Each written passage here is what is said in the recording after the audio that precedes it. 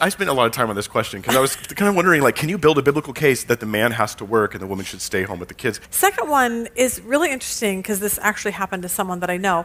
When I got married, I had my own business making money. My husband had a degree, very, very smart. After we got married, he refuses to work. Okay, he's a Christian. He's, reads his Bible. He does all those kind of things. He wants to stay home, take care of the kids, and all the while, it's like, no, you need to go and support me. And she's like, I don't think that's what a Christian man's supposed to do. Yeah. I'm like, yeah, I don't really think so either. But yeah. So I spent a lot of time on this question because I was kind of wondering, like, can you build a biblical case that the man has to work and the woman should stay home with the kids? And see, this is Mike Winger for you. Okay, here's some of the. You probably spent 300 hours on this. I'll just breeze through some of the finer points of the topic, right? So husbands did typically become the major financial providers for the home in some ways, throughout Scripture, but I should say throughout time. Like this was, consistent in scriptural times as well as probably pagan countries too. That's just the nature of things. Genesis 3, some people say, this is proof that a man should do the work and the woman should stay home, is that the curse to Adam is related to working the ground. Right, the thorns and all this stuff, your labor, your sweat of your brow and all that. And the curse towards Eve is related to childbearing and marriage. I find that soft evidence, but a little bit sketchy because it's as though marriage then is a bigger role for a woman than a man. The husband doesn't have a specific curse related to marriage, so I don't know that that's the purpose of the curse here. It may just be that Adam is a greater representative of mankind, which affects all of the earth, which is, if you've been following my Women in Ministry series, which is my understanding of that passage. 1 Timothy 5:8 does say this. This is another piece of evidence people will bring for that. If anyone does not provide for his relatives, and especially for members of his household, he has denied the faith and is worse than an unbeliever, which I take to be true.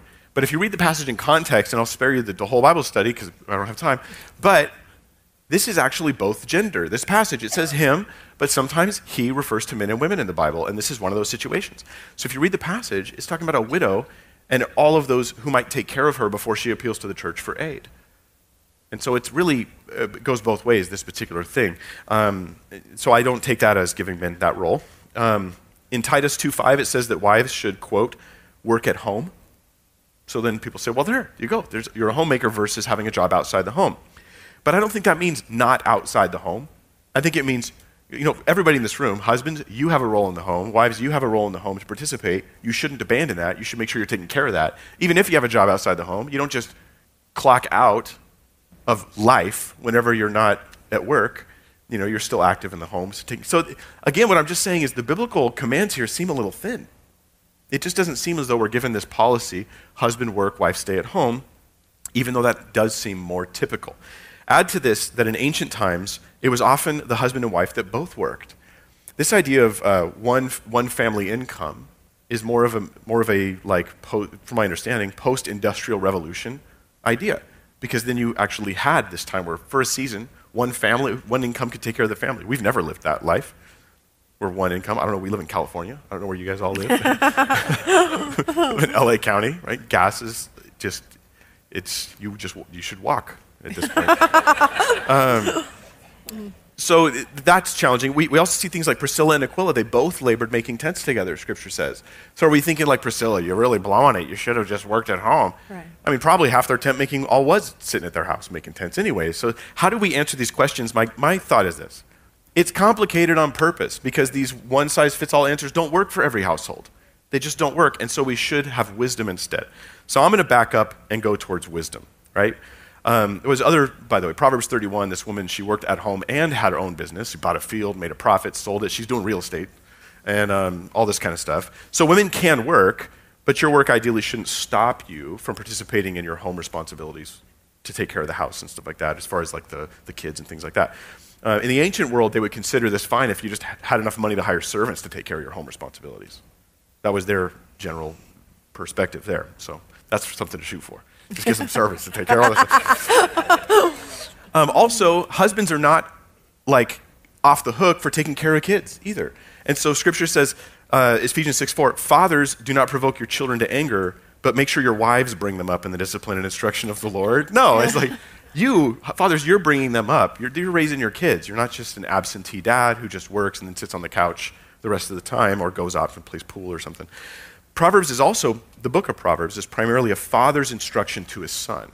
This is about raising his son in wisdom and godliness. Now, it's not entirely. We have like a chapter that's the sayings of a woman in Proverbs, not just 31, but earlier on.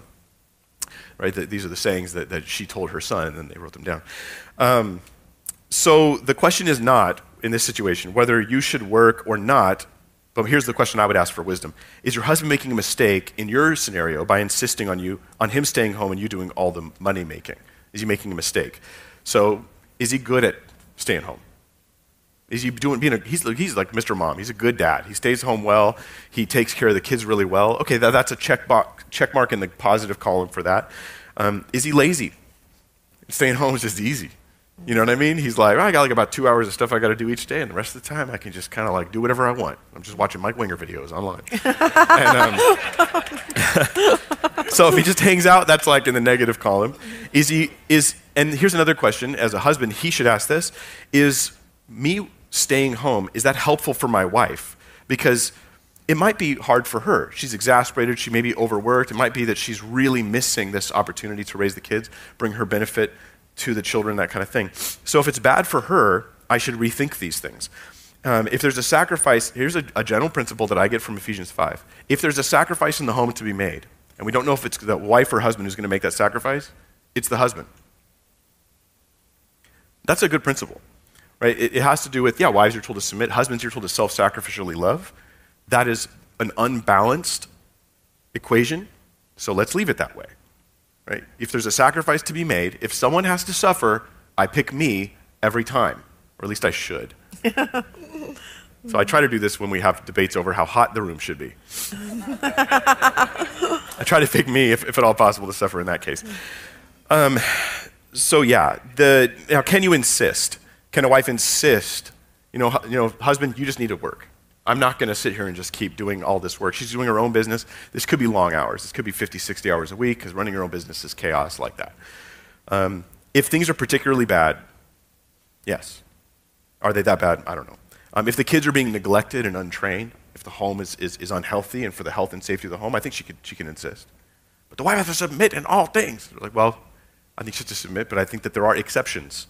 We just have to be careful about how we go about applying those. So I would advise her and him to get godly counsel and talk lovingly and openly with each other about these issues, and seek, this is important because this is obviously a conversation that I'll talk to the couple here, that you've had many times.